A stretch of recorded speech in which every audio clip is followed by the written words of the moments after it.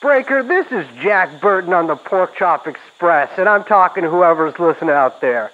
Like I told my last wife, I says, honey, if a diminutive little halfling-type gnomish fellow comes out of the incense-laden markets of the Far East and offers you some kind of deal involving shoulder-fired missiles from an ISIS affiliate on a Pacific island in exchange for possible money to pay back debts you accrued during your mayoral campaign, I says, honey, you might be in Chinatown. Jeffrey Epstein. Jeffrey Epstein. Jeffrey Epstein. Jeffrey Epstein. Come in. Jeffrey Epstein.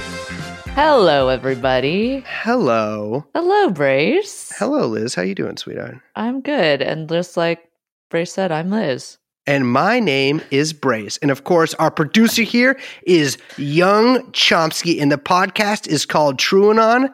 And Young Chomsky, play the sound. Welcome to my house, baby, take control now. I am so excited to do this episode. We have been talking about doing this for a really long time. And then because even though Young Chomsky tries to get us to do this, we refuse to do that, which is create a master document that we refer back to with episode ideas. We just don't do it. We do it for like a week and then we just never come back to it and we lose it in the soup of Google Docs, which is just impenetrable, impossible to find anything in there. I could penetrate it. And anyway, we've been trying to do this for a long time. We forgot about it. We recently remembered and now we are here and we're doing this episode. This is the long awaited by ourselves and now you, the listener, the Shrimp Boy episode. Now, you might be wondering, why are these guys so navel-gazing that they're actually doing a full episode about Brace's penis? That thing is a nest of barbs and thorns that resembles barely anything that you would recognize as human or even really organic in the first place. Oh my God. It's like a shrimp cage, not a shrimp. It is a rare grotesquerie. But no, we love doing our San Francisco episodes here. Yes. You know, it's fun. Yeah. I forgot when I was like doing some research for this. I forgot how it really made me nostalgic for San Francisco. Both of us are no longer in San Francisco. Actually, all three of us are no longer in San Francisco. And, there was a lot of landmarks that came up during this episode. During the research I was doing for it, that just made me, it was like my own little Madeline. You know what I mean? Shrimp-flavored Madeline. Something I remembered, because Ed Lee, the former mayor of San Francisco, who R.I.P. died. Can you play the song? We can't even slow down. Oh, my heart hurts. Yeah, maybe because you were in the ice cream aisle, asshole. But our horrible bullshit mayor, Ed Lee, this actually, when reading about this, I remembered during his final inauguration, I can't even remember what year it was. It might have 2011. been. No, it was like he ran for re-election. Yeah. Because he died. 2014? Yeah, I think it was 2014. I was at City Hall. I went to City Hall for his swearing-in ceremony. Yeah. You had to pick up your check. Yes, of course. But there was a big tussle on the second floor, kind of overlooking, like on the balcony, between a bunch of people and police. I was trying to get up there, but I was like, you know what? You never miss a tussle. I'm just going to stay down here. Ed Lee walks by me on his way to the podium, and I lean over, and this sounds fake, but no shit. I wrote it down in my diary. I remember it vividly. I whispered to him, said, "Hey, Ed, you're doing a terrible job." And he looked at me and looked really hurt. And I think that's what killed him. Yeah. Oh my God. Fuck that guy. He was he sucks. Yeah, he was. Also, wait, I have a question for you. How tall is Ed Lee? Was Ed Lee? Let me just say that Shrimp Boy would have been towering over this motherfucker. Ed Lee was pretty, he was like 5'2". which Yeah. like we're going global average here. Right. So you were looking him straight in the eyes. I was wearing, I was wearing pumps that day. Sure. And so you were I wearing was, your fancy shoes. I was it was wearing the my fancy inauguration. shoes. Exactly. And so, yeah, I was looking a little bit up. I could see into his nostrils. But yeah, he looked hurt. And frankly, he really fucked up San Francisco. And so I guess he's dead. So RIP. So the other thing about this episode is that, some of the research I did was about San Francisco and, and some of the various cast of characters that we're going to get into surrounding this very bizarre story. The other more significant part of my research, and really most of all of today, was spent listening to 2010s era party rap. Yeah. To really put me in the mood. Now, the bulk of our story really takes place between, let's say, really like 2008 Yes. to 2014. Mm-hmm. Yeah. Right? So, I mean, I thought that kind of to get us into the mood here, I wanted to, before we really introduce the story that we're about to get into, I want to just kind of quote one of the poets of the era of that time, a man by the name of Wiz Khalifa, Mm-hmm. who The Wiz stands for wisdom. yes, he said, rapped really, saying, the bigger the bill, the harder you ball. Work hard, play hard. Work hard, play hard. Work hard, play hard. Mm-hmm. Work hard, play hard. From your chest.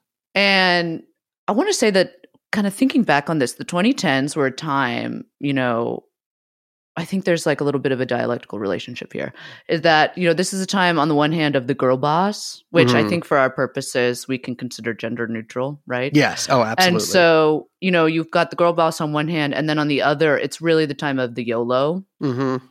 And so this is really the work hard, play hard time. And this is the era that really, births Shrimp Boy.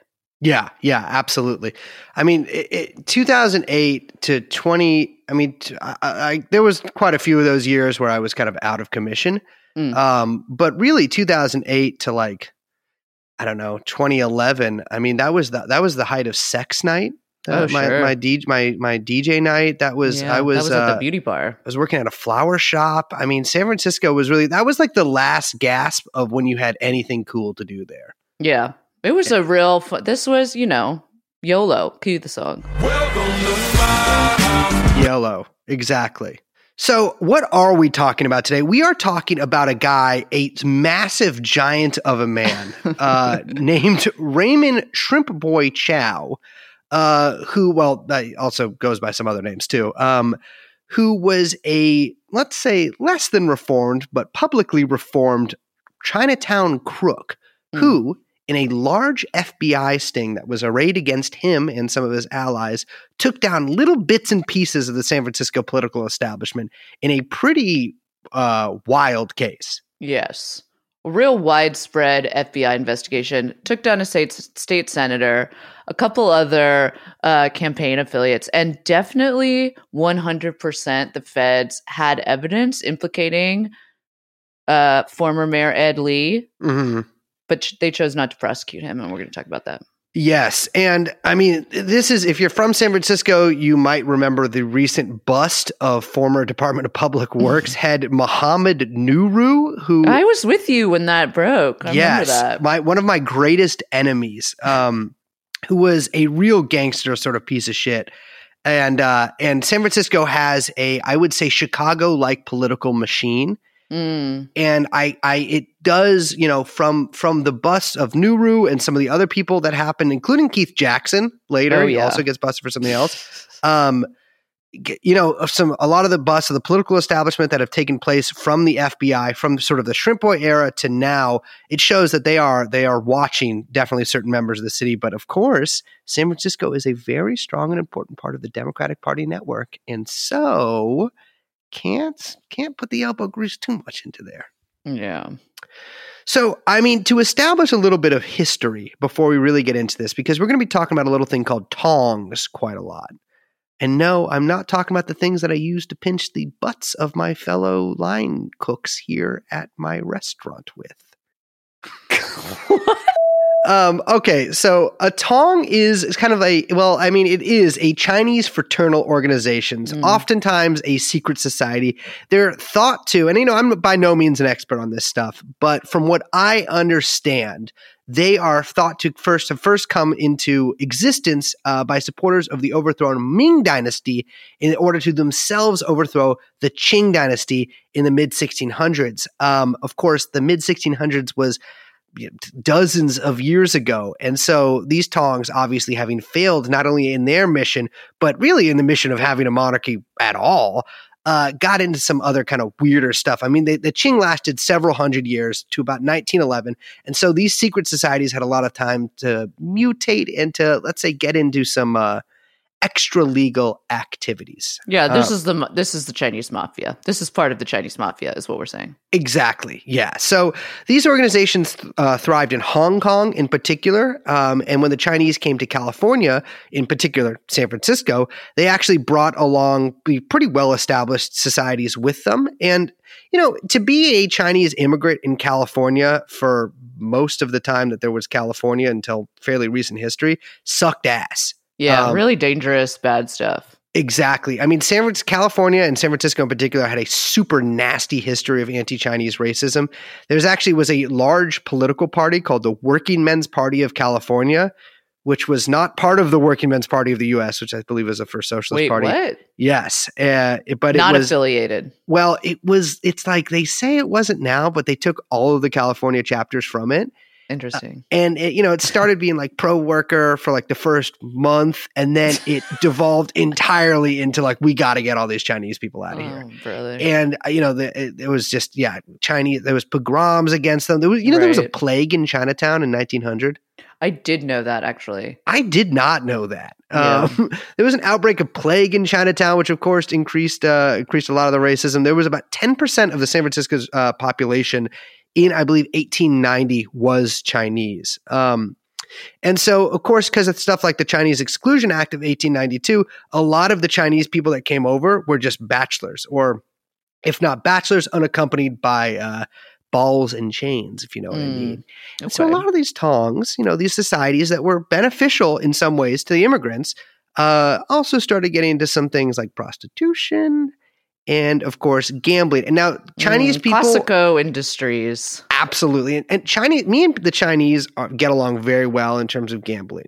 Okay. Because Okay. the Chinese people love to gamble. And that... I mean, baby, what more can be said about me? I love to gamble. Gambling needs to be made illegal immediately. It is worse than fentanyl. And I always gamble to win, baby. And so, the Chinese love of gambling. And of course, at the time, in a lot of Chinese communities in the United States, there was also a love of opium. Yeah. And so a lot of these Tongs kind of became the facilities in which this happened. And the big Tong was called the CKT, the Chi Kung Tong, which is actually now a political party in China under the People's Consultative Conference, which means it's one of, I believe, the 8 legal political parties in China under the CPC. What? So I want to pause for a second and just ask a couple questions, because I think that we are kind of like talking around a little bit. I mean, you want to be nice and call them like societies or organizations, fraternal organizations. I do understand that there's this sort of more legit face of them, this party in China, right? So, and some of that is just that they're kind of trading on the old name, right? Yeah. But like, they are really like gangsters, like the Tongs and these. I mean, they're running like they're like local, mafias, right? Kind of local mobs. Yeah, and just they do public works projects, but they also like how Tony Soprano would run the garbage trucks. And never whatever. seen a single episode of The Sopranos in my entire life, but I assume that you're not lying to me. There was actually a huge Chinatown war in the early 20th century in San Francisco. I think it lasted for almost over a decade throughout the 20s, and a lot of bloodletting, sort of a lot of very salacious newspaper headlines. I was actually one of the first mass killers in San Francisco history, or excuse me, in California history. There's actually been a lot of mass killers in California history, but one of the first ones that was reported on as such was a fellow belonging to one of these tongs who went amok on a farm and killed a bunch of other Chinese people. But anyways, by the 1960s, baby, things have calmed down. It's the 60s in fucking San Francisco. Everyone's chill. Everyone's chill. Oh yeah, just take this acid. No, just listen to what I tell you. No, you must kill. You must kill. I mean, Chinatown's still pretty rough. All right. Yes. It's really not until, let's say, the late 90s, early 2000s that Chinatown becomes a place that you kind of go to. Yeah. And to be fair, too, like, Chinatown is still pretty rough. It's just not rough in this same way. Right, totally. Anyways, by the 1960s, things have kind of chilled out. People have started smoking grass. People have started injecting heroin.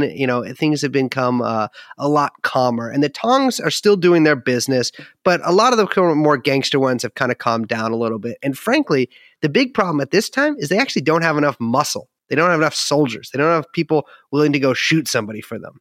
But by the 1965, or because rather of the 1965 Immigration Act, which made it so that Western Europeans no longer got like preferred basically immigration status. Yeah, exactly. Yeah. A lot of new immigrants came over, all the way from China. And Liz, are you familiar with the FOB versus ABC dynamic? Yes. So fresh off the boat versus American-born Chinese, right? Mm-hmm. Yeah. What's funny is I feel like I remember this getting explained to me by girls in my class when I was very young. Yes. But it's funny to know that, which I didn't know that this kind of came out of the 60s. I always thought it was it's like every successive generation used it to refer to the previous generation. I think. Yes. Yeah, exactly. I know. I remember this being I remember specifically being taught this in middle school. So I was fresh off the boat. There's no more people coming over from Poland. So it's like, oh my God. Why? I mean, everyone who is there wants to be there at this point. A lot of the FOBs had been in, well, not a lot of them, but a lot of the ones who are germane to our story had been in some, let's say, organizations over there in China. And there were some conflicts with the ABCs and a little bit of bloodletting, some ass kicking. And at this point, there are three big main gangs in Chinatown. Now, Liz. I'm sorry, but these sound like, they're so cute. I'm just used to look, California girl, grew up in the 90s. I'm used to Bloods and the Crips. This is what I know. So when you tell me that the three big gangs are named the Hop Sing Boys, the Watching, which, okay. I like that. And the Joe Boys. Joe Boys is rough. I'm it sounds to me, what I immediately my head goes to is this is a Broadway show. The jets are in gear. Our cylinders are clicking. Yes. Yeah.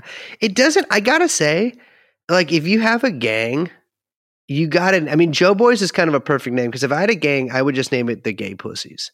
Right. Because then people would be like, well, I mean, come on. I don't think you need to explain it. Really. Yeah, of course. Yeah. Really, I think the name is really explains itself. Yeah. Or just the Innocent Guys is a good one, too. Yeah, with a Z. Oh, yeah. What's funny is Liz, a little bit with your rap thing here.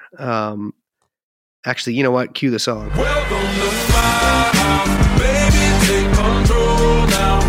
I noticed that when you're reading a lot about these gangs in the 90s, a lot of Z's make a big. Oh yeah, people there were was a gang in the 90s called Asian Boys with a Z. Okay, that sounds fake. I know, but it's kind of cool. So. All right, you've got all of these, these kind of gangs, and what their big source of income here is? I mean, there's running drugs and there's racketeering and all this stuff, but you know what the real big one is? They're not making enough with that.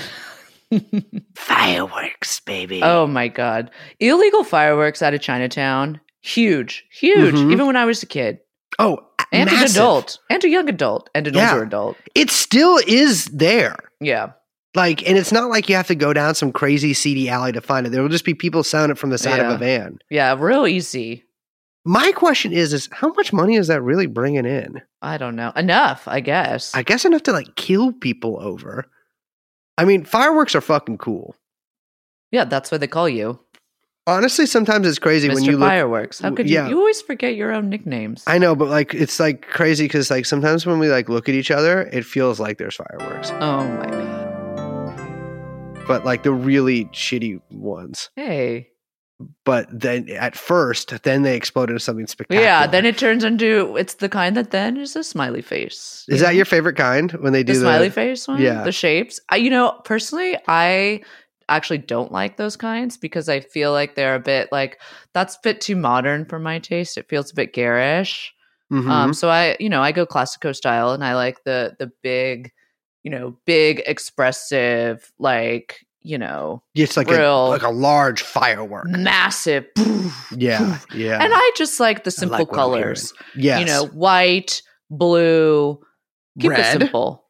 Red? I don't know if I like red so much. Okay, well, 4th of July, not your favorite holiday then. No, You know what's it's crazy I was thinking about way too? patriotic. Is sparkler. Women love sparklers in a way that I don't think I've A ever. certain type of woman likes a But- sparkler. okay. Okay, let's not generalize here. Oh, Let's well, not generalize. let's generalize for a say second. a woman who appreciates Classico style fireworks, Uh-huh. not impressed by the old sparkler. I gotta tell you, fellas, you're out there, you're going to a party, the ratio is good. There's 90% females and one man, it's you.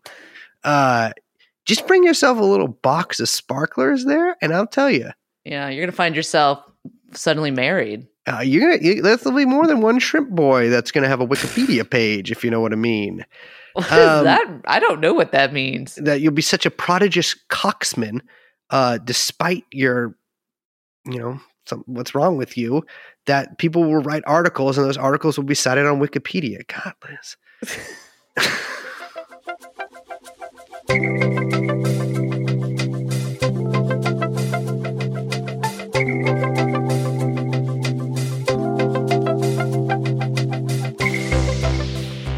Anyways, so you might be like, all right, that's cool. There's these 3 cute little gangs that are selling fireworks. But unfortunately, they also start blowing the shit out of each other. So in May 1977, a man named Kin Chen Louis was assassinated, likely by the Joe Boys.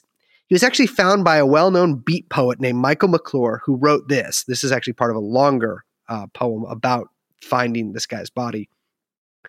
Liz, could you read this? I'm not doing beat voice though. God, come on.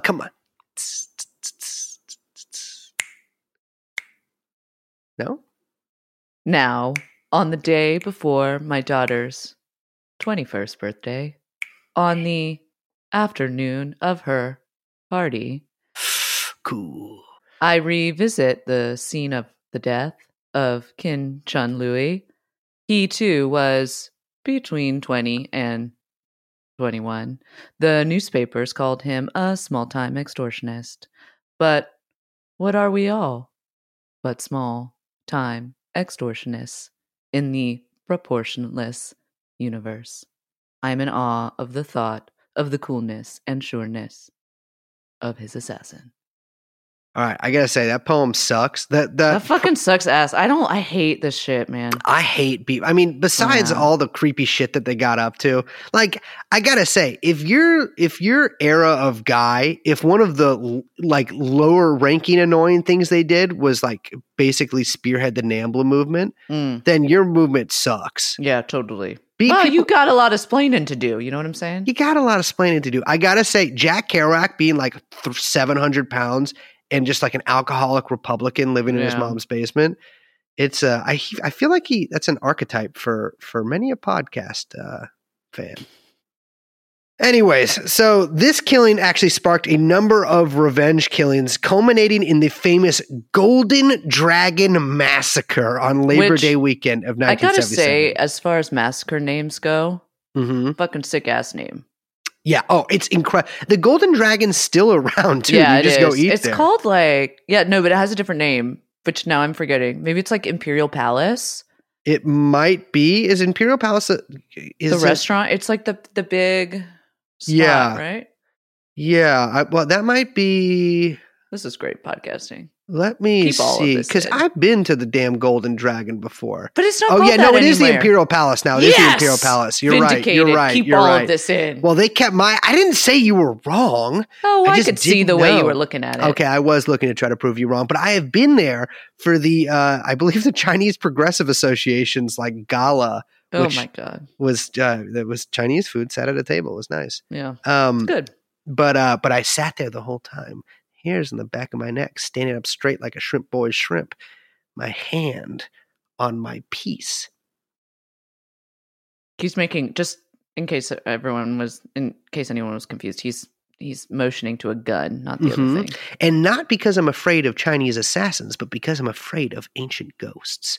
So what happens at the Golden Dragon Massacre is insane because 3 Joe boys bust into the door and they immediately start shooting up the place. They like go up to people and like put guns at them. Like movie style. Yeah. Movie style, like Exactly. just like psycho mode, psycho 3 mode. a.m. Yeah. They kill 0 rival gangsters. They kill 5 people. They don't kill anybody else who was in a gang.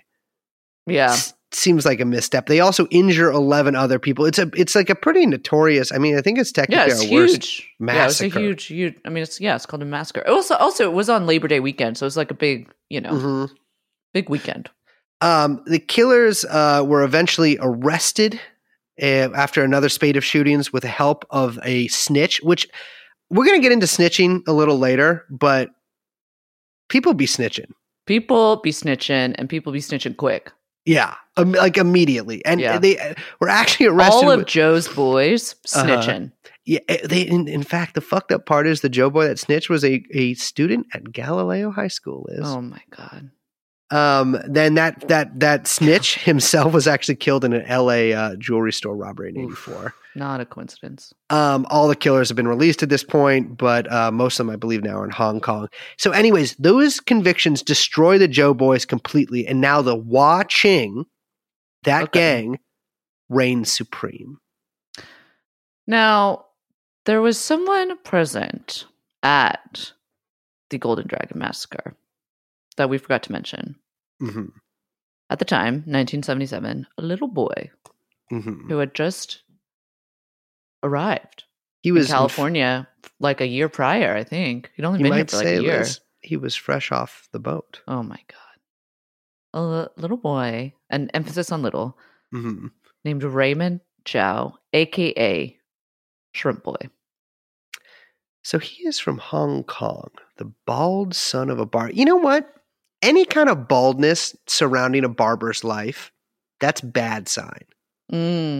Or is it perhaps that the bald barber is the best barber because of the care that he would take for the thing he doesn't have? Like he's chasing, Uh-huh. I don't know. This is my idea about the barber. Wouldn't you worry that in a fit of Sweeney Toddian jealousy that he would slash your throat Johnny Depp style? Now, famously, of course, Sweeney Todd, a man of hair. Oh my God. I know we're not talking I about this. got a lot to say about Johnny Depp and hair. I was looking at, after we were talking earlier about Johnny Depp, I looked at pictures of that motherfucker.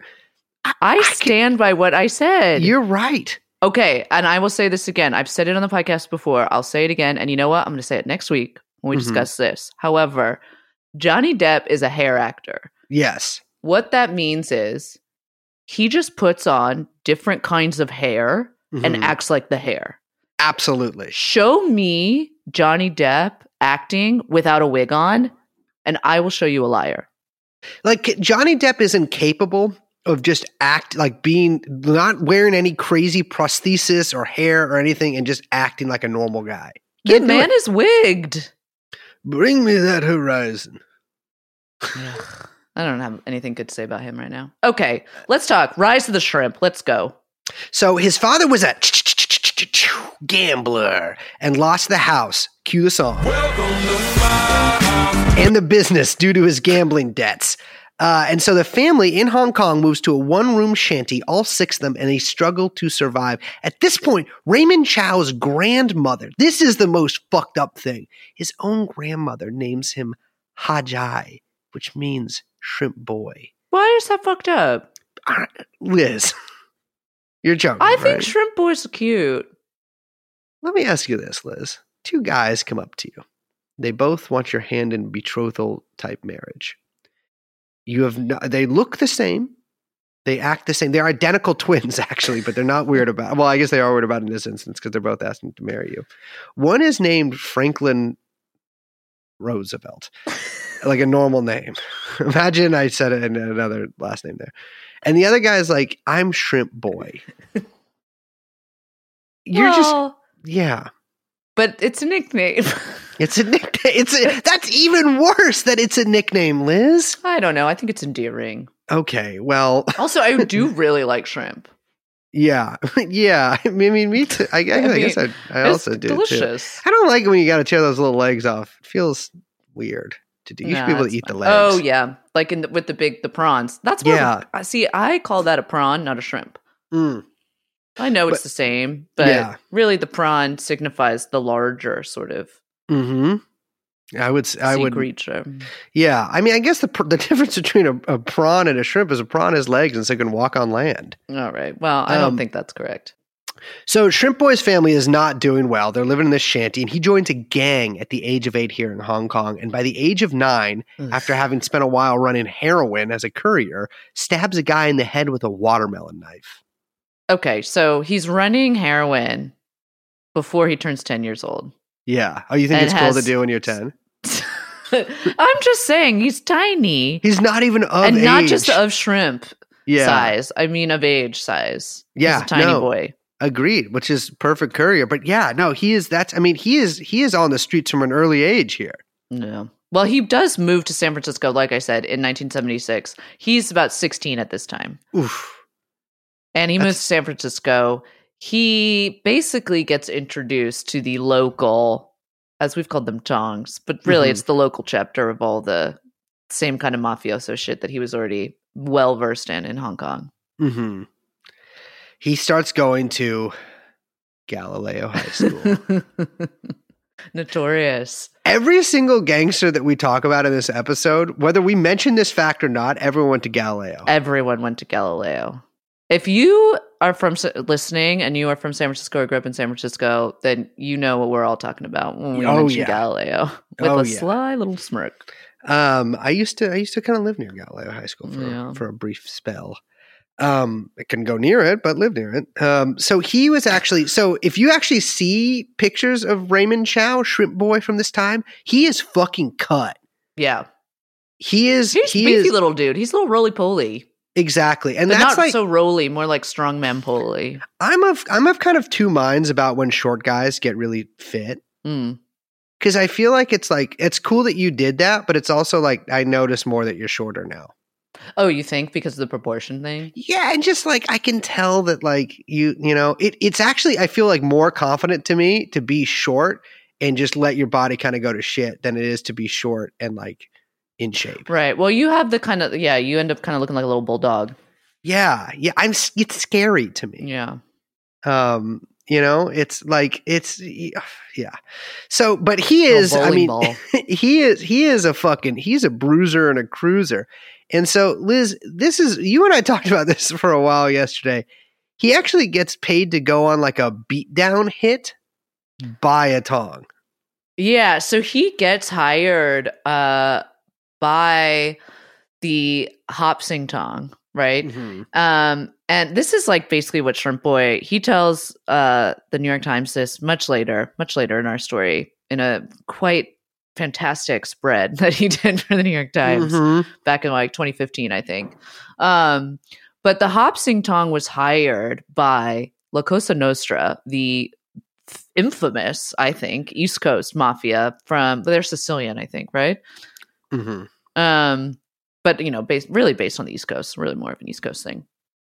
But so, okay, Cosa Nostra, they contract the Hop Sing Tong, who hire Shrimp Boy ass muscle to go beat up a guy in Hillsborough, which shout out to our Bay Area listeners because that's a Bay Area thing, Hillsborough. Mhm.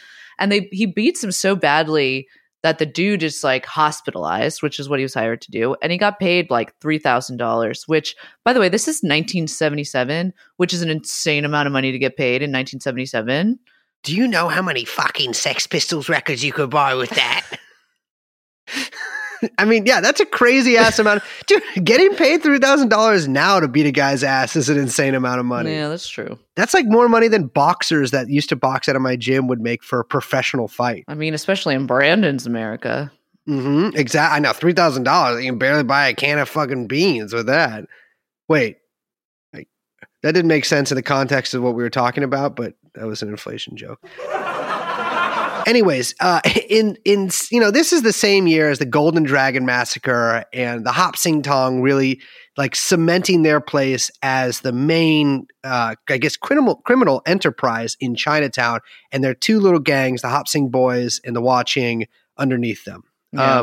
Which is also to say that by the late 70s, Chinatown is hot, hot, hot. Oh yeah, baby. I mean, it is, let's say people are doing that. When was disco invented? People were doing disco there, but with firearms. Actually, Shrimp Boy literally was doing that. There's Yes. stories where he talks about running around Montgomery Street with a machine gun, just threatening people. It's crazy too, because San Francisco in 77 that was like one of its, like, San Francisco had many peaks and valleys of cool times. Mm. And from the 70s to the 80s, when it got really shitty, Yeah. it was, I think, a lot of fun to actually be there. There was the Mabuhay Gardens on Broadway. There was a friend of mine's dad actually opened up a little punk club in a deaf bar that was just for deaf people, because they were like, we don't care if you guys play music because we can't That's hear it. cool. Yeah, called the Deaf Club. Yeah, it was a cool time. Yeah. Not for Shrimp Boy though, because in 78, when he'd been in the country for 2 years, 18 years old at this point, he robs one of Chinatown's many gambling joints. And so he says it was a gambling joint. The affidavits claim it was the Chinese Institute of Engineers, although it was definitely a bunch of guys gambling, and was sentenced to 11 years in San Quentin. That is a long time. And he learns, or doesn't learn, excuse me. He's trying to learn. So he says deep sea welding there, which I don't really know how they're teaching you in a prison. That seems, there was like something too where he's like, "Oh, I was just about to get my certificate for deep sea." It's like, how do you get a certificate in prison? How do you practice? You're getting your, like, because don't you need like a diver's? You need to go through like a course before you're allowed to even dive in the first place, let I don't alone understand start any of welding.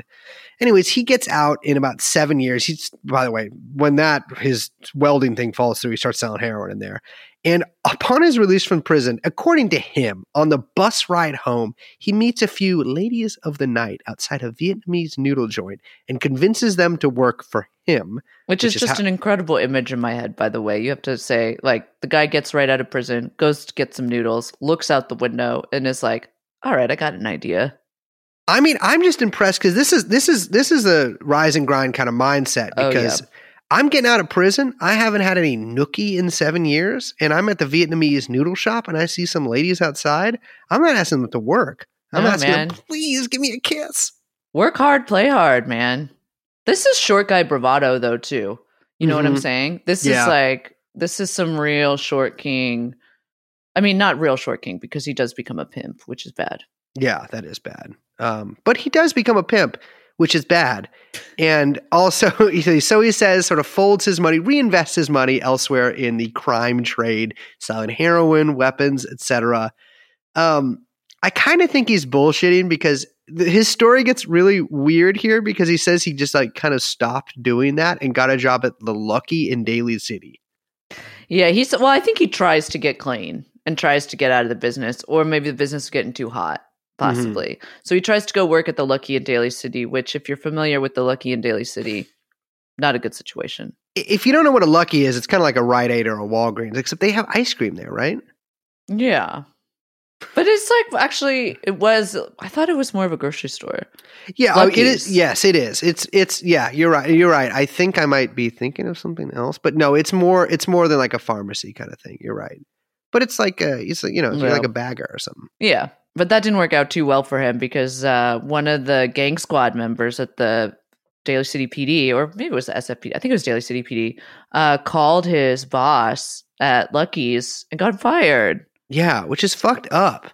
That's not. You how should have it's just let supposed to him go. be like putting them Joe Biden beans that cost $10,000 up on the damn shelves. Yeah, we should say that Shrimp Boy's dealing with the local PD and the feds. I mean, this stuff goes way back. So these guys have been watching Shrimp Boy basically since '77.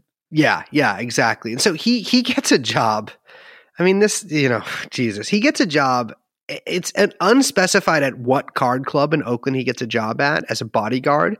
I believe it's the only card club in Oakland, the Oaks Card Club, where I used to go to the Hofbrau. And it was also hit with a massive RICO case in 2011 where a bunch of Chinese guys were indicted for drug dealing and racketeering. It's actually a pretty nice spot. But yeah, you go there. I think it's open 24 hours. And it's just all these like hunched over 60-year-old men just like playing cards. I feel like too, it's like, okay, he gets hired as a bouncer. Shrimp Yes. Boy as a bouncer. Mhm. Yeah, okay, we know what what are he's you doing there. what are you gonna bounce a golf ball Oh my or a Golf balls don't bouncy ball? bounce. I know, but I was gonna say bouncy ball, but those are I'd just be using the word bounce twice in a sentence. Well, Feels I think it's wrong nice. to do. Anyways, he at some point in the early 90s also kidnaps a guy named Norman Shu, who is a major Democratic Party fundraiser. Now, this is a rabbit hole we actually don't have time for today, but Norman was a big Ponzi scheme guy who prosecutors said defrauded around 250 people over $50 million during a decade-long scam. He was also a huge heavy in the straw donor business, which we'll get into later with Shrimp Boy. And he basically has people like fronting his political donations, which aka bribes. He's like, maxing out through other people. According to an answering machine message which Hillary Clinton left him, it was played at his trial. Liz, can you read this actually in your Clinton voice, if you have one? Oh, I don't have a Hillary voice, I think. I feel like we need like Felix to do it. I've never seen anybody who has been more loyal and more effective and really just having a greater success supporting someone than you. That's a horrible thing. That doesn't even make Horrible sense. message. If Hillary Clinton left me that message, I would Ugh. demand a refund. Worst of millions LinkedIn of recommendation ever. Horrible. So around this time, which is again, this is the 1990s, the Wo Hop To, one of the four major Hong Kong triads, start aggressively expanding into the U.S. And Wo Hop To's efforts in America were led by a guy named Peter Chong. And they were looking basically to take over every Chinese gang, and some places I've read every Asian gang in the country. And Shrimp Boy quickly ingratiates himself with Chong and becomes his number two. And along with another guy named Wayne Kwong, Peter and Shrimp Boy talked about forming an umbrella organization called the Whole Earth Association. That's nice sounding. Whole Earth Association. Well, it's funny because all the like translations of almost most of the groups that we talk about here is just like benevolent society for I like know. heaven reunification. But that's like the same thing when we always say that always like the spookiest organizations have names like the Company Incorporated of Companies. Yes, yeah. Global Investment Strategies or whatever. So that's the same for Whole Earth Association. Well, long story short, baby doll, all three go down on an incredible array of RICO charges, which, by the way, RICO, we got to abolish that. Every man for himself, I say. Racketeering, extortion, murder for hire. I think there's 48 charges in total for Shrimp Boy. He's painted as a major Asian gang leader in America. Chong fucking heads back to fucking Hong Kong, Yeah. extradited almost a decade later because Shrimp Boy rats on him in exchange for a reduced sentence. I can't believe this about Shrimp Boy. I mean, here's the thing though, it's like gangsters are always like, you never talk. Like, I'll never fucking Dude, rap. they always talk. They always talk. Literally no one talks more than gangsters. It's crazy. Every gangster either writes a memoir or they do an interview, or they sell their fucking story to, or they talk to the feds, or they just talk or they just talk to the feds. There's like nobody in prison right now who's just like, yeah, I guess I'm just gonna do 40 for my guys. Like, no, they all rat. Yeah. There's no honor in this world anymore. Shrimp Boy, I mean, he goes to prison though, even though he is a rat. Mm-hmm. For 11 years. Oof. So this is And- his second stint, by the way. Exactly. And so he's already done 7 in the pen. He's doing 11 now. And so 18 years total. But after he talks to the feds in the early 2000s, he's released onto the mean streets of Chinatown. Welcome to my house, baby, take control now. So, Liz, 2003. Great year. I'm 47 years old. Sure. In 2003. In 2003, I'm running a successful e-commerce startup. Okay. I meet you. You're at Magellan, Mm-hmm. a coder Okay. working in C++. And say you and I head over to a dim sum joint in Chinatown. Have a couple of buns. Okay. We're sitting there clicking our chopsticks together, trying to figure out which way is the way you use them. And you look over and you see a bald man covered in tattoos, tiny like a mouse, eating, sitting back, arrayed with followers, admirers, and well-wishers. That boy, that man would be Shrimp Boy. You know, I feel like he should have been started calling himself Shrimp Man at some point. Because I feel like Shrimp Man doesn't have the same ring to it. You know what? And I gotta You're right. say, so Shrimp Boy gets out of prison, released Yeah. out on the streets, 2003. Great year, great vibes out there. Oh right? my God. Yeah. We've got it's a good time. Everyone's having a good time. This begins Shrimp Boy's rehabilitation era, and he basically becomes kind of a local folk hero. Yeah. Yeah. I mean, nobody likes anything more than like a reformed gangster. Right? Oh yeah, sensitive thug. Exactly. Exactly. That's what they call me. And so No. he gets out No one and he calls starts becoming like a volunteer community guy. He doesn't exactly Yes. get, a job or anything like that. He starts getting into politics, including the Recall Aaron Peskin campaign, I remember which that. is so funny. Aaron Peskin, the drunkest human being in San Francisco's history. Also, the only person in San Francisco who's maybe shorter than Shrimp Boy. He's hanging out with Gavin Newsom, the Getty himself. By the way, Mr. Plumpjack Wines. good Remember that? Lord, was that his? Yes. That's the one that he Yes. had. Gavin, okay, when Gavin was out on the social scene before he became Mr. Mayor, Uh-huh. he was in a wine shop business with one of the Gettys and was called Plumpjack. It's crazy because the Horrible Gettys. Max met Gavin Newsom when he was really young because he was Max knew like an illegitimate Getty daughter. I guess. Oh yeah, you This told is me about those. Yeah, this is before I. Anyways, I don't want to rat him out too much, but he had a mohawk, and Gavin Newsom walked by and was like, "Hey, nice mohawk, kid." Oh my god, the Gettys, the Trainas. I got some good stories about those families. These people are freaks. Yes. But one of the Gettys had, and I can say this, had dreadlocks.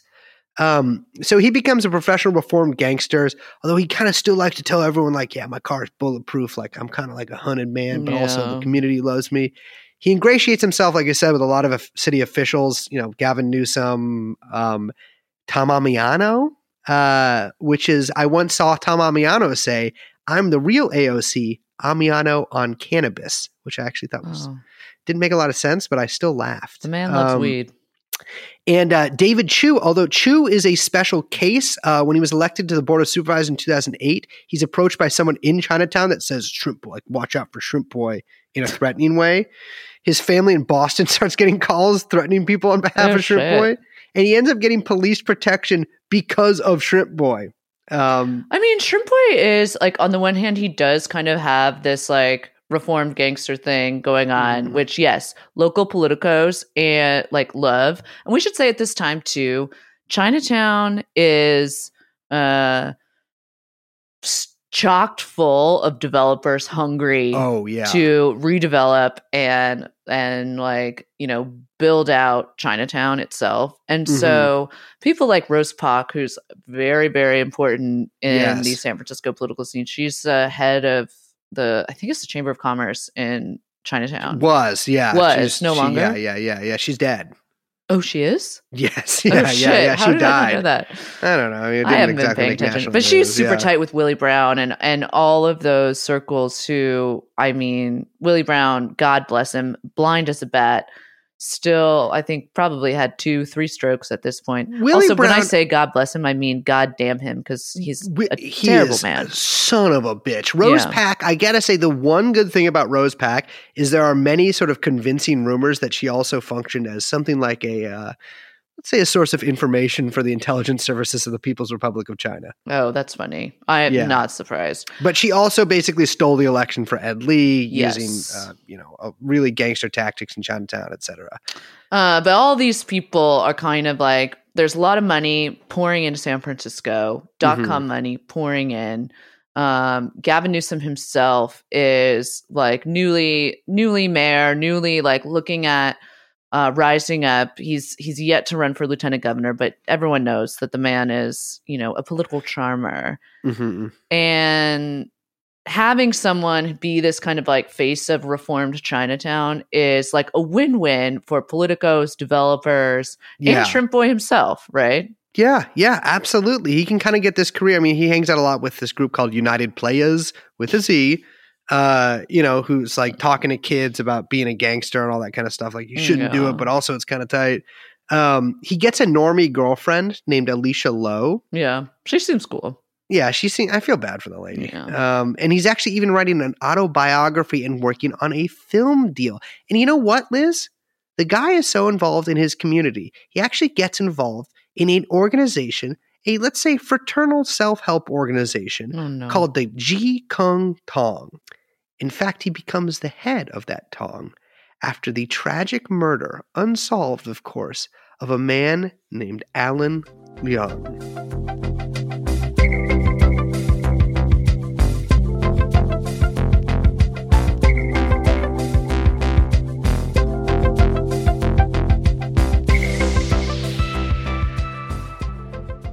All right. So before we get into the unsolved murder of Alan Leung, we got to say that basically this is now the part of the story where we introduce the fall of the shrimp. So we've had the rise of the shrimp, and now we have, of course, the tragic fall of the shrimp. And Mhm. that is kind of centered around this thing called Operation White Suit. That's Which right, baby. really is basically the feds take down Shrimp Boy. This was an 8-year investigation.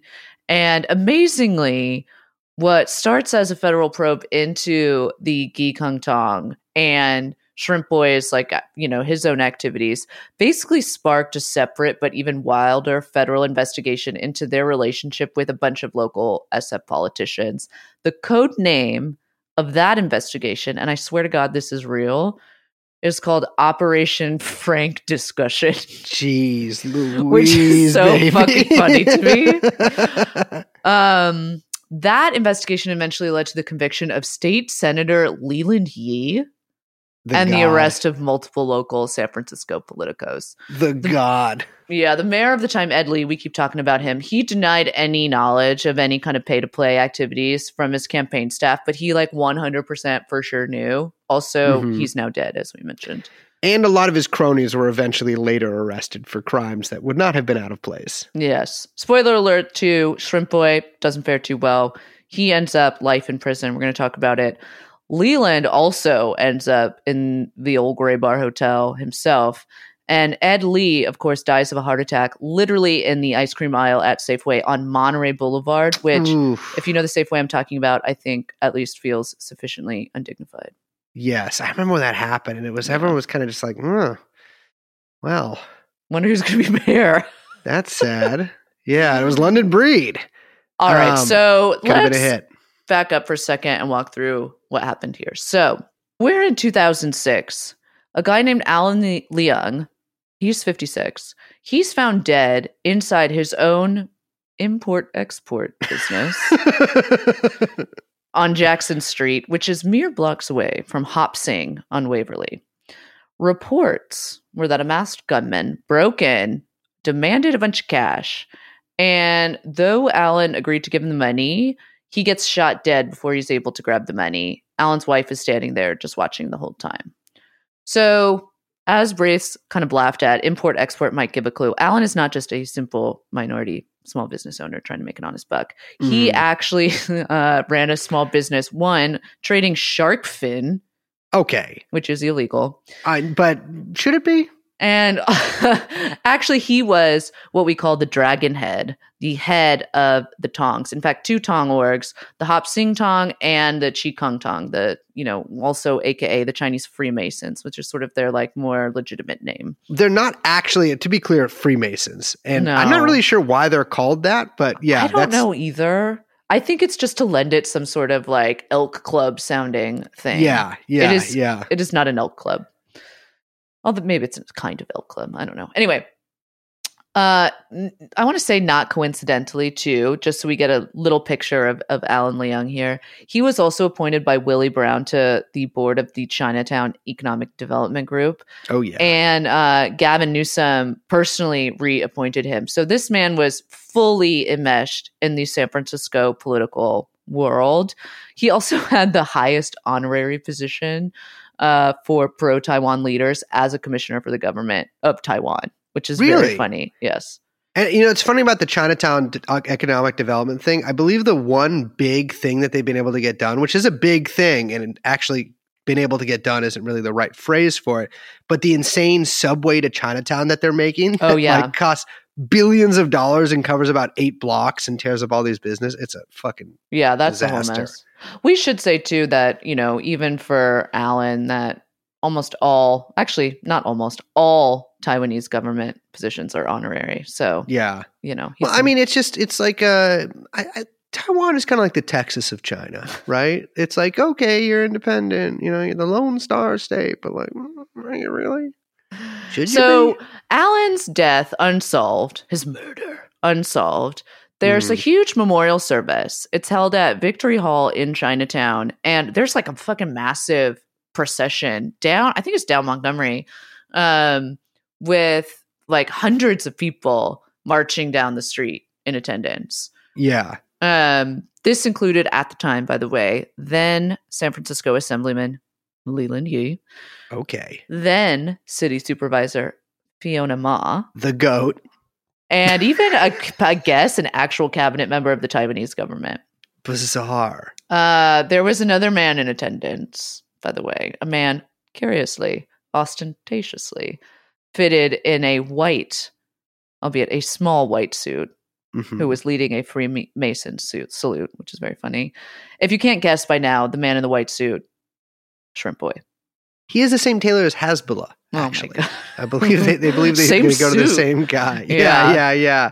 That's who inherited it. Yeah, so it turns out Shrimp Boy and the local mafioso / politicos were not the only guys in attendance. There were multiple agents from the Federal Bureau of Investigation.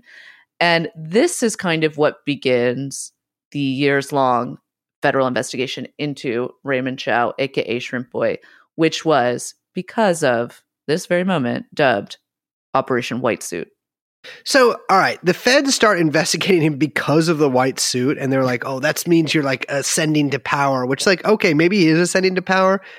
Chow says, or Shrimp Boy rather, says that, it's a sign of respect, and like we do this at Chinese funerals. He's, by the way, the only person in a white suit at this Yeah, funeral. I don't buy it. I think, I think Shrimp Boy knows what he's doing.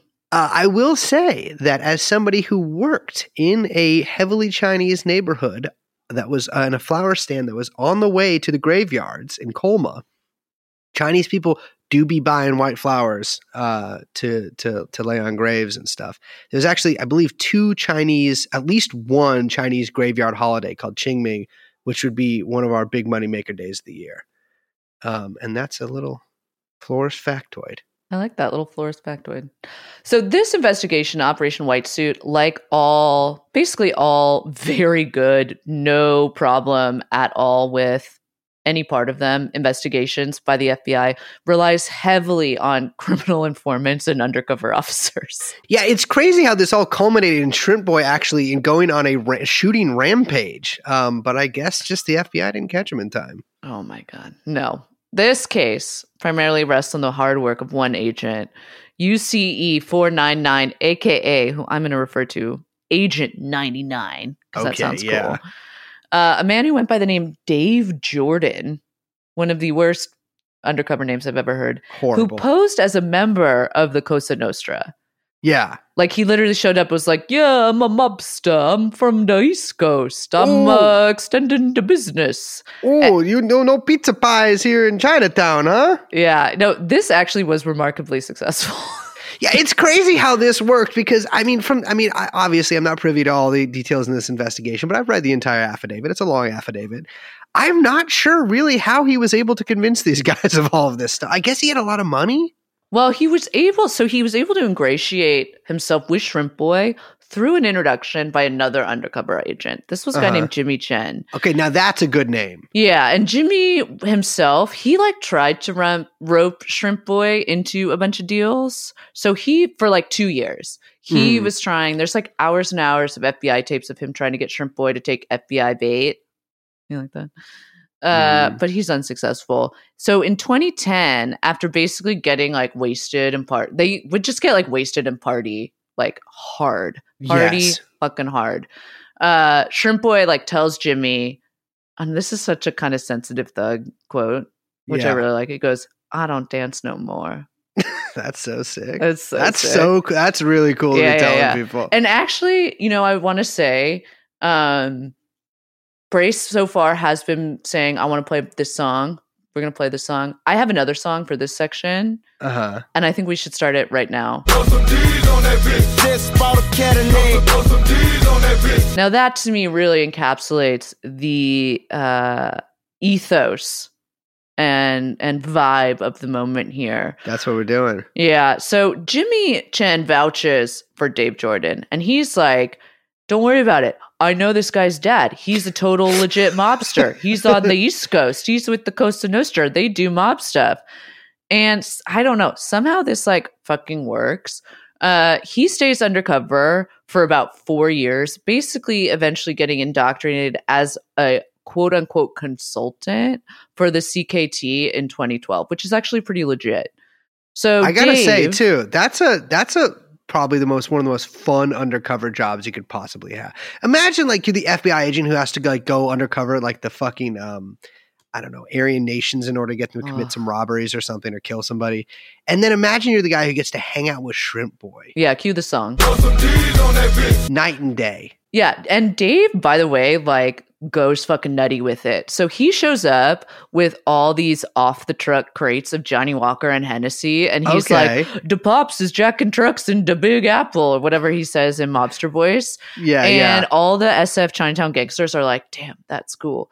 And so Dave starts supplying all of the Chinatown restaurants and bars and businesses, some of which are very cool, by the way. Yes. With all this illegal liquor, which, by the way, just because I really want to drive this home, Dave is an undercover FBI agent. This is Agent 99. So the government of the United States of America is just supplying Chinatown restaurants and bars with racks and racks and racks of illegal Johnny Walker. Whoa. And I Hennessy, it's so crazy. Fucking funny. I was getting super drunk in Chinatown around this time yeah, too. dude. The Lipo Everyone was Lounge, going to Lipo. Remember when Buddha Bar? girls playing Lipo? That was happening right now. Yeah, Buddha Bar. Fucking. Oh, yeah. I went to a bar there with my buddy Eric for his birthday, or we were just walking around, and it's called the Lips Lounge or something. And we get down there, and it's we're like, oh, it's karaoke. And then we realize that it's like a bar for, let's say, women that might work for Shrimp Boy. I see. And I drank a Budweiser that had expired in 2006. Damn. In 2010. Yeah. Well, the government wasn't helping that bar out. No, I guess. they were not. Dave, aka Agent 99, is fucking partying with Shrimp Boy. I'm talking they're going to Morton's. They're going to hanging out with strippers. They're doing blow. They're House of Prime Rib. Doing threesomes. Cue the song. You know what? Cue the other song too. But also, cue my song too. All of this gets recorded on tape. And what's funny is that it's not actually an open and shut case for the government. So let's pull up an example of this. There's a recorded conversation between Shrimp Boy and Dave, Agent 99, where Dave offers him an envelope, and Shrimp is on the recording going no, I don't do that. I don't dance no more. And Dave is like, you can say no, and that's fine, but I want you to take this. And so there's kind of a lot of gray area there. This happens a lot too. Yes. Like there's many instances of them trying to be like, here's some money, or like, what do you think about this illegal venture? And Shrimp Boy is like, I don't do that anymore. Maybe he suspected something was amiss, but he also did hang out with this guy a lot. So, couldn't have suspected too much. But he was really adamant, and basically, there's almost no quotes that they can really pin on him where he actually admits to or does take part in illegal activities. Yeah, so much so that during the trial, like it's not, or like when they the first indictment, which has a shit ton of counts on it, like 162. I don't have the number right in front of me. It's like an obscene amount, or over 140. Don't include 2 charges that the feds tack on later. They tack on 2 murder charges because the RICO and racketeering case was so weak based on what they actually had on tape from Shrimp Boy. Oh, yeah. Which is to say that gray area is basically what Shrimp Boy's lawyers argue when he gets arrested March 2014. Massive FBI raid. Over a dozen federal officers break down his girlfriend's door in the middle of the night, and they handcuff Shrimp Boy on the floor. They hit him with, over 140 counts, including, not limited to, racketeering, money laundering, conspiracy, trafficking, contraband, cigarettes. What's a contraband cigarette? They're like, listen, we're going to sell these American spirits to men and not women. Oh, my God. So I want to pause for 1 second and mention just a real quick word about Shrimp Boy's lawyers. Because before we get into these guys, to the stuff with the politicians, because J. Tony Serra is just an incredible character in a slew of incredible characters in this story. He's a Shrimp real Boy's Bay lawyer. Area legend. He is. I want to say that his Wikipedia page describes him first and foremost as a tax resistor. Me too. Which, by the way, he actually did. He refused to pay taxes during the Bush administration on account of the Iraq War, and then he fucking went to jail for it, which is cool as hell. Then, when he gets out, he sued the state seeking wage restitution, arguing that prison wages were unconstitutional. He has, I believe, been working pro bono since the 1960s. Yes. Like, I don't think he's ever actually taken money for a case. Yeah, he's now 87. At the time of the trial, he was 80, a ripe 80. And he successfully defended Huey Newton against those bunk murder charges that the cops tried to hit Huey with back in whatever it was. It was like, they tried like 3 times. It was like 65 or something up through the 70s. And for people who know that history with the Black Panthers, the attempt to get Huey on murder, and then I think they tried manslaughter a couple times or whatever, it sparked these like 3 years of protest movements where people were rallying around that slogan, "Free Huey, free Huey." J. Tony Serra basically brings that back with Shrimp Boy and starts minting free Shrimp Boy shirts. If you have one of these, by the way, if you were able to procure a free Shrimp Boy shirt, please let us know. Yeah. And if you're willing to part with it, really, most important. We should probably just make our own. Yeah. I guess we could just bootleg them. Bootleg them. Yeah, But I'm that afraid of slogan Shrimp Boy. really took off. This was like this was a moment. Free Shrimp Boy. If you were in San Francisco in this era when this song was playing, then you remember Free Shrimp Boy. And he was already this kind of local icon, and now he becomes this real like folk anti-hero to the city. So the thing is, it's not just Shrimp Boy that goes down here either. Shrimp Boy is the only one who is really worthy of a t-shirt slogan type case. But he takes a couple other, and by a couple other, I mean like almost over 24 other people down with him. And this includes Leland Yee, who is now actually a state senator at this point. Not now as in the present day, but now as in the time we're talking about in the podcast. Yes.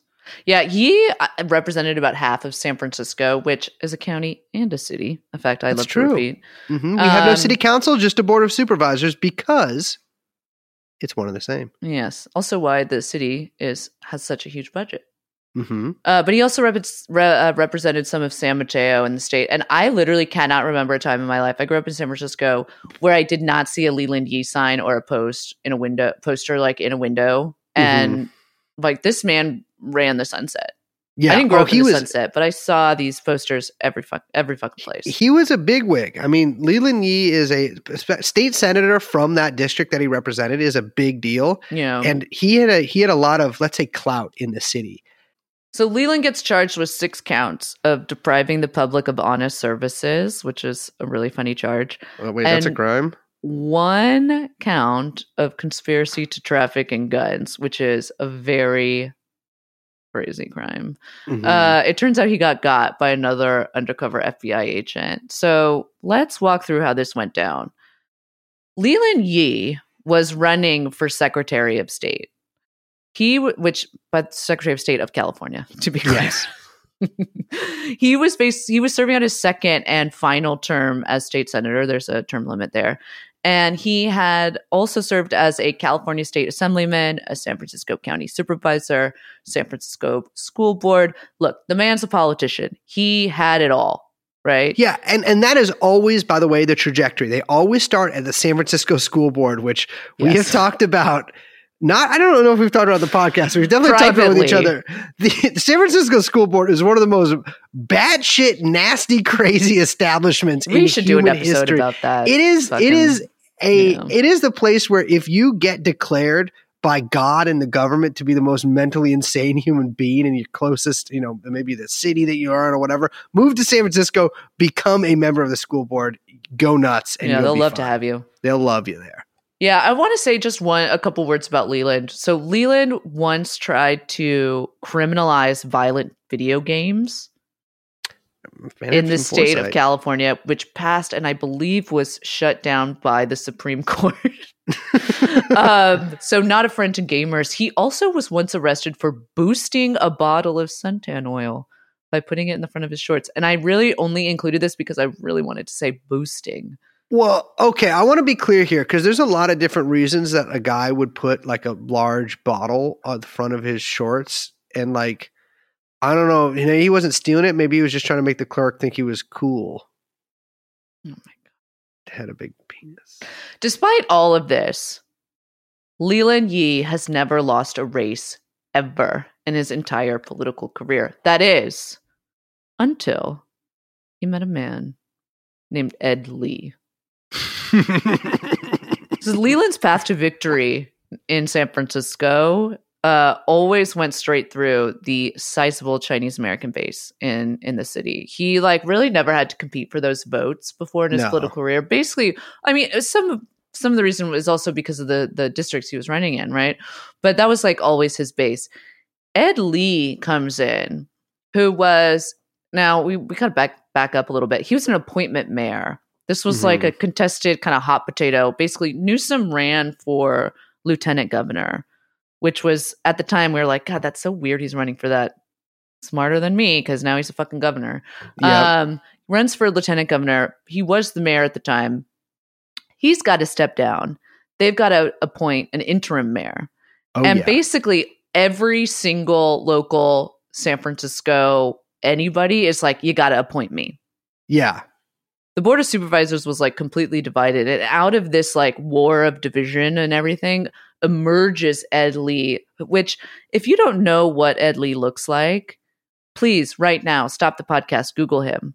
A diminutive, tiny little man. He's very unassuming, very meek. Zero Zero charisma. Didn't punch me when I said something nasty to him prior to his death. But, Ed Lee was sort of the choice that people could kind of be like, all right, because number one, Ed Lee promised, and he gave his word on this, that he was going to be a caretaker interim appointment mayor. He was very clear about this. This was the reason that people voted to allow this to happen.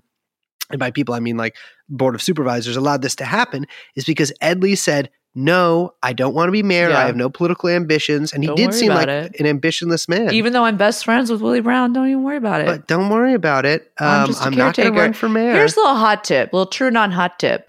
Mhm. If you find yourself in a situation where you're in a highly contested interim mayor race, election, debacle, and a kind of out of the blue compromise candidate emerges who says that they will be a caretaker mayor and not run for re-election. Don't believe them. No. Don't believe them. A woman named Rose Pack says, you know what? Ed has said he doesn't want to be mayor, but I'm going to put up thousands and tens of thousands of dollars worth of signs all over the city with the slogan "Run, Ed, run" on them because the people demand that Ed Lee, a guy that most people had never heard of 6 months prior, actually runs for mayor. And he does run for mayor. Yeah, he wins. And here's the thing that sucks for Leland, because Leland, the man who is running out of political positions to take and run for, he himself was running for mayor. Uh-huh. And now both of Ed these- Lee comes in, takes that Chinese-American base right out from under him, and boom, Leland cannot survive the raw political prowess of Ed Lee, finishes 5th place. And which is actually 5th place, I got to say, on that election. That does, Yeah. not great. I think behind broke-ass Stewart, who always runs for mayor. Yes. I mean, the San guy's running Francisco. constantly. Is that his name? Broke ass Stewart. Yeah, that's how you say it. Oh. This is a pathetic showing for him. The problem is, though, it actually costs a lot of money to run for mayor. And he racks up about $70,000 worth of debt, which is really makes it tough to run for the next election that he plans on running for, which is, like we said, Secretary of State. Yeah, so this is when his right-hand man, a man named Keith Jackson, decides to go to work. Now, Keith is the former head of the San Francisco Board of Education and himself a bit of a power broker. He runs a, let's say, I'm going to use some huge air quotes here, really exaggerated air quotes, consulting firm called Jackson Consulting. So Keith goes to Leland. It's like, don't worry about it, man. I'm going to hit you up. Our friend Raymond needs some help. Keith introduces Leland to, yes, our friend Shrimp Boy. Play the song. Now, to Leland's credit, Leland knows who Shrimp Boy is. He's not stupid. Everyone knows who Shrimp Boy is. And he's basically unsure about getting involved. There's one recorded conversation where Leland says, some people still think that he killed that Alan Lee Young guy. Shit.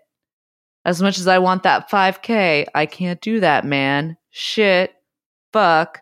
Shit. Well, the thing is, he could do that. Yeah. After just a couple months, he says, you know what? Maybe he didn't kill that Alan Leon guy. I'll actually take that money. And he took $5,000 in exchange for a proclamation in the state government honoring the CKT. Yeah, the relationship between the two only further develops from there. Shrimp Boy introduces Keith. Now, this is where it gets really good. Shrimp Boy introduces Keith to one of his friends, too. To Agent 99. That's right, our old friend Dave Jordan.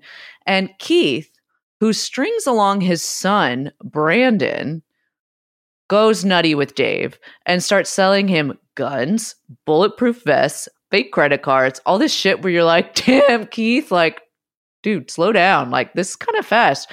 Keith tells Dave that his son Brandon is moving 300 pounds of weed out to Memphis and making about $50,000 a week. Whoa. And then he's like, Dave, can you help me get my son Oxy? Can you help us move some coke? Dave is like, yo, that's a bit much for me. I am but a simple Cosa Nostra guy. But, Keith continues to bug him about helping his kid, helping him to like fucking traffic drugs for about 2 years. And finally, Dave relents, introducing him to, by the way, another undercover FBI agent. It's so insane to me too that like it's his son that he really just keeps being like, yeah, hey, my kid just needs some help moving this coke, man. Like, you know how it is. Like, I'm a dad. You're a dad. Like, can you help him? Can you help him sell this fish scale for me? Oh my God. Keith also hits up Dave, who which I want to just continue to reiterate is an undercover FBI agent. Oh yeah. For money for Leland. So Dave declines, which is kind of weird actually, but introduces Keith to other FBI agents who basically their job now is to accept political bribes. So Keith offers them all this like sweet Classico style, all this like deal making of you give us $10,000, we can make political stuff happen for you. So they, a bunch of these checks get made out to Leland Yee, Secretary of State, and, political favors get cashed in. Classico. Yeah, I mean, there are just a ton of meetings between all of these guys. I mean, Keith, I gotta say, as a consultant for Leland, he is doing it. I mean, if you're doing the crooked thing, he's doing a really good job. Yeah, he's good at his crooked job for sure. I mean, he sets up all of these fundraisers. The checks get made out to Leland Yee for Secretary of State. He does that. I was talking about before with Norman Shu, the straw donors thing, where he gets people to donate. Maybe it's not their money exactly. It's the way really, that works. By the way, we should say is that so for these campaigns, there's a $500 campaign limit. Yeah. And so what they do is, like, for example, this is what happened, is Keith sets up these fundraisers that are basically, I mean, unfortunately for Keith, all attended by undercover FBI agents. You don't want them there. No. And they all write checks to Jackson Consulting for like $5,000, $10,000, $20,000 each, whatever it is. And then Keith then parcels out that money into $500 donations. So they can't be traced, except the fact that it's coming from undercover FBI agents, to the campaign to make it legit. Yeah, I mean, there's a ton of meetings between them. The undercover FBI agents want to get into the weed game, so a different agent gets to talk to Leland, who he's posing as a businessman, I believe from Nevada, and he says he wants to become the quote Anheuser-Busch of medical marijuana, and ask Leland Yee for help changing some laws in California. Yeah, which now this means that we can get into like the real fun stuff, which was the guns. Brace noise, not the song. Now, Keith, like I said, is pretty nutty. He arranges for a meeting with Leland and Dave Johnson, aka Agent 99, undercover FBI, in order to discuss importing guns from the Philippines through Newark. And to be clear, I mean illegally. Yes. Keith, Import-export. Yes. Keith introduces Dave to a man named Dr. Lim, who says he can help set them up with a multi-million-dollar arms deal. And in an amazing sequence, this is all on tape, Leland himself, again, State Senator Leland Yee, asks about getting shoulder-fired rockets, which he's very interested in, and says he himself had an opportunity to fire on a trip to the Philippines. So what I don't understand about this is that, okay, I don't think the Philippine Army actually has shoulder-fired, like surface-to-air missiles. Or rockets or anything like that. So I'm like, is he talking about RPGs? Like, what is he? Because that's technically a recoilless rifle. I don't know what the fuck he's talking about here. But yeah, he is definitely saying like he can get some heavy fucking ordnance. But he shot one too? Yeah, I don't know. This is how this was supposed to go down. Dr. Lim was going to be the point of contact for the weapons deal, while one of his relatives would work with a group in the Philippines to get said weapons. Now, that group was the Moro Islamic Liberation Front, which is a radical Islamic separatist group attempting to set up an independent Sharia law governed island. So just to kind of really sum this up, the Moro Islamic Liberation Front, aka MILF, is literally attempting to establish Islamic MILF Island. Yes. Which Leland Yee is trying to get guns from in order to move through Newark through his Cosa Nostra associate, who's actually an undercover FBI agent, who will then move those guns back to Sicily, and in exchange, Leland Yee will get $2.5 million. I mean, I gotta say, seems like a flawless plan. What could go wrong? You just got to get these guns from this group in Mindanao. I actually think that MILF is part in some government positions. I can't call now. It's MILF. I'm sorry, MILF. I can't call him. Yeah, that. it's true. This is ridiculous. I talked to I know some people who've had some not meetings but like interviewed some people from MILF over there. I'm like, how can you keep it? I mean, this is just I know the CIA gets too cute. No, yeah, because they're a breakaway group from a breakaway group. Yeah, this is a bad plan. Well, in case you're like, damn, Leland doesn't seem too involved in all this. Like, maybe he's just trying to get paid. Maybe he just wants to settle his debt. Let me just read you a quote from the local paper, San Francisco Chronicle, which was covering it at the time. Senator Yi was intimately involved in the planning. He wanted to ensure that revenue streams and other transactions were structured in a way that could not lead back to them. He told Dave Johnson that there would be multiple more opportunities for arms deals if he became California Secretary of State, which is just a very odd. I don't know if that's true. I mean, maybe, I don't, yeah. This I is guess more than if he wasn't. This is a direct quote from Leland. There's a part of me that wants to be like you. You know how I'm going to be like you? Just be a free agent out there. Well, part of him does want to be like him, which is working for the government. Yeah, Agent 99 agrees to give Leland $100,000 in exchange for his help. Oh, brother. In total, by the time of the arrest, Leland and his campaign staff took about $43,000 from various undercover FBI agents, along with their kind of standing agreement for the $2.5 million arms deal from the MILFs.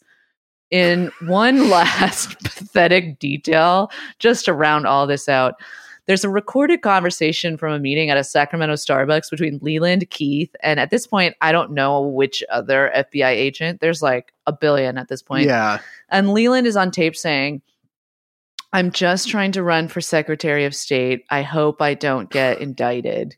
Oh, man. What a pathetic quote. Yeah, well, Leland got indicted. He, along with Keith's son Brandon, they all pled guilty for a deal with the government. And Leland got sentenced to 5 years.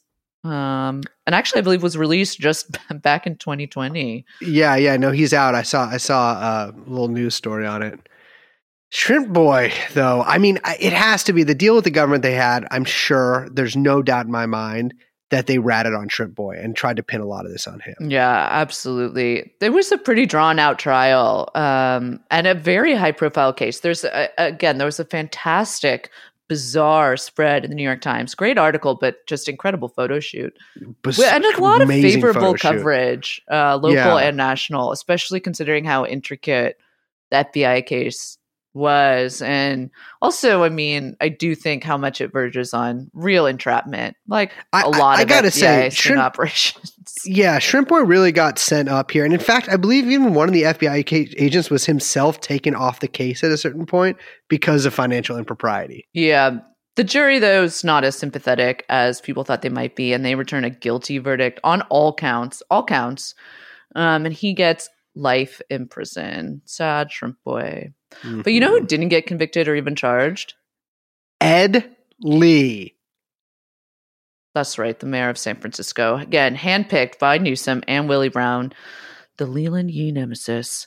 He was also embroiled, as they say, in all this pay-for-play shit. And Shrimp Boy's lawyers, interestingly, there was an early motion that they submitted when they were trying to dismiss the charges, correctly pointing out that Ed Lee was named by the FBI in the discovery files for taking substantial bribes in exchange for all the political favors.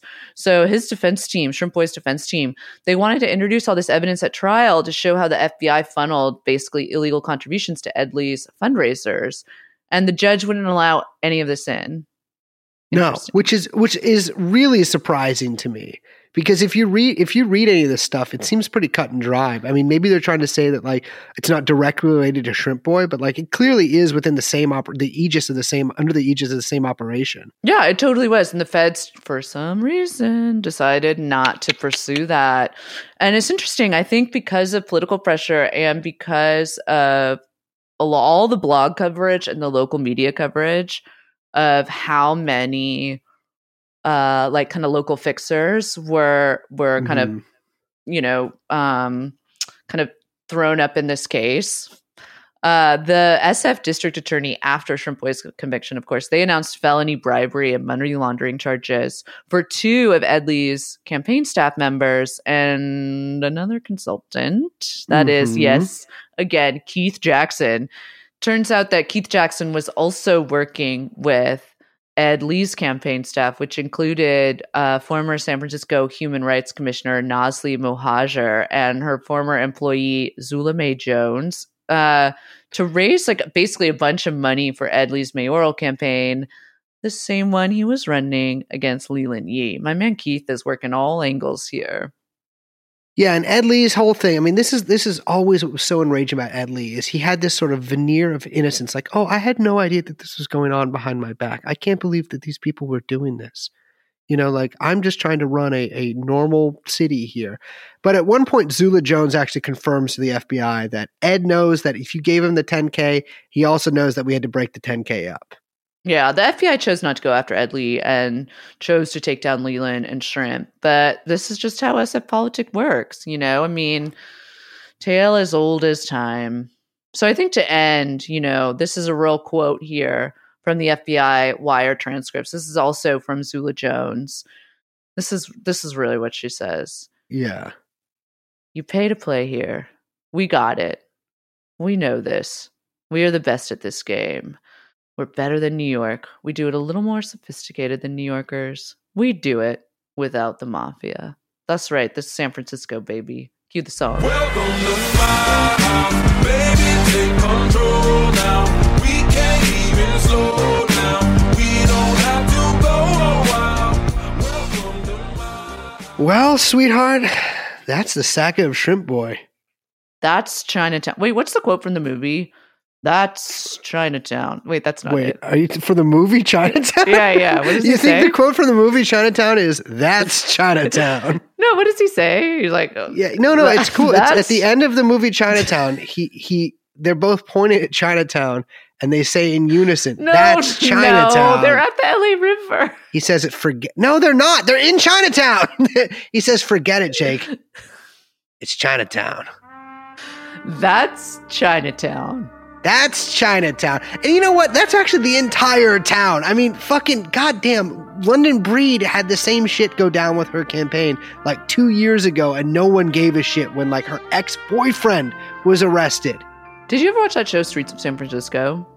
I did not, no. Oh, really? No. Oh, I've watched no shows. what? It's fantastico, classico. It is like 1970s, 80s detective show in San Francisco, Streets of San Francisco. It's fantastic. But I feel like, just as you were saying that, I was thinking, damn, it sucks that that San Francisco doesn't have. I don't know why this is where my brain went. What? It sucks that San Francisco doesn't have like a Ben Affleck, Matt Damon duo, because they really got Boston movies on the map. Yeah. We need some San Francisco movies. Yeah.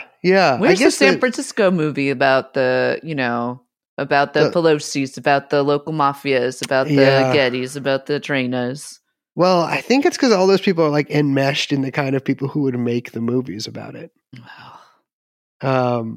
Yeah, I mean, I guess the guy who made The Last Black Man in San Francisco, his dad wrote the Devil's Chessboard. That's true. I guess that's just the one family that there is. I don't know. What do I know? I live in Topanga Canyon now.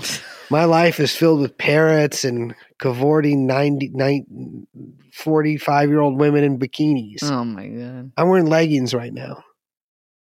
That'd be crazy. that would as be fuck. so crazy That'd if be you stood up fucking- and you were wearing Wearing leggings. yoga pants. No. That'd be fucking Okay, crazy. so 2 ways this would be crazy. Dude, have you ever? One, yeah.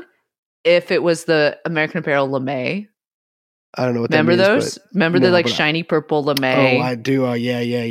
Okay, so if you stood up right now and you had those on, Uh-huh. the other kind of crazy way that would be is if you stood up and they were just like totally normal, regular Lululemon yoga, Yeah, just like yoga Lulu, pants. like just $80 like just like Lululemon yoga basic pants. black Yeah. girlfriend collective, something normal. Is there a company called the Girlfriend Collective? Yeah, it's like What are they- woke leggings. What do they manufacture? Nagging? No What do they come? leggings. Nagging? No Is leggings. that what they produce? We ethically source our nagging from Los Angeles and New York. All right. I'm sweating. Yeah, you got to take those leggings off. I'm Liz. My name, of course, is the Longista lad, the crab fella. You could Mr. be- Aquatic. Yeah, Crab Man. I'm Dirty Gary. That's a horrible nickname. What? The Crab Man. I'm the crab man. I'm clicking and clacking and pinching your butt with my tong fingers. Of course, our producer is Young Chomsky, and the podcast is called Truanon. And welcome to my house. We'll see you next time. Bye-bye. Welcome to my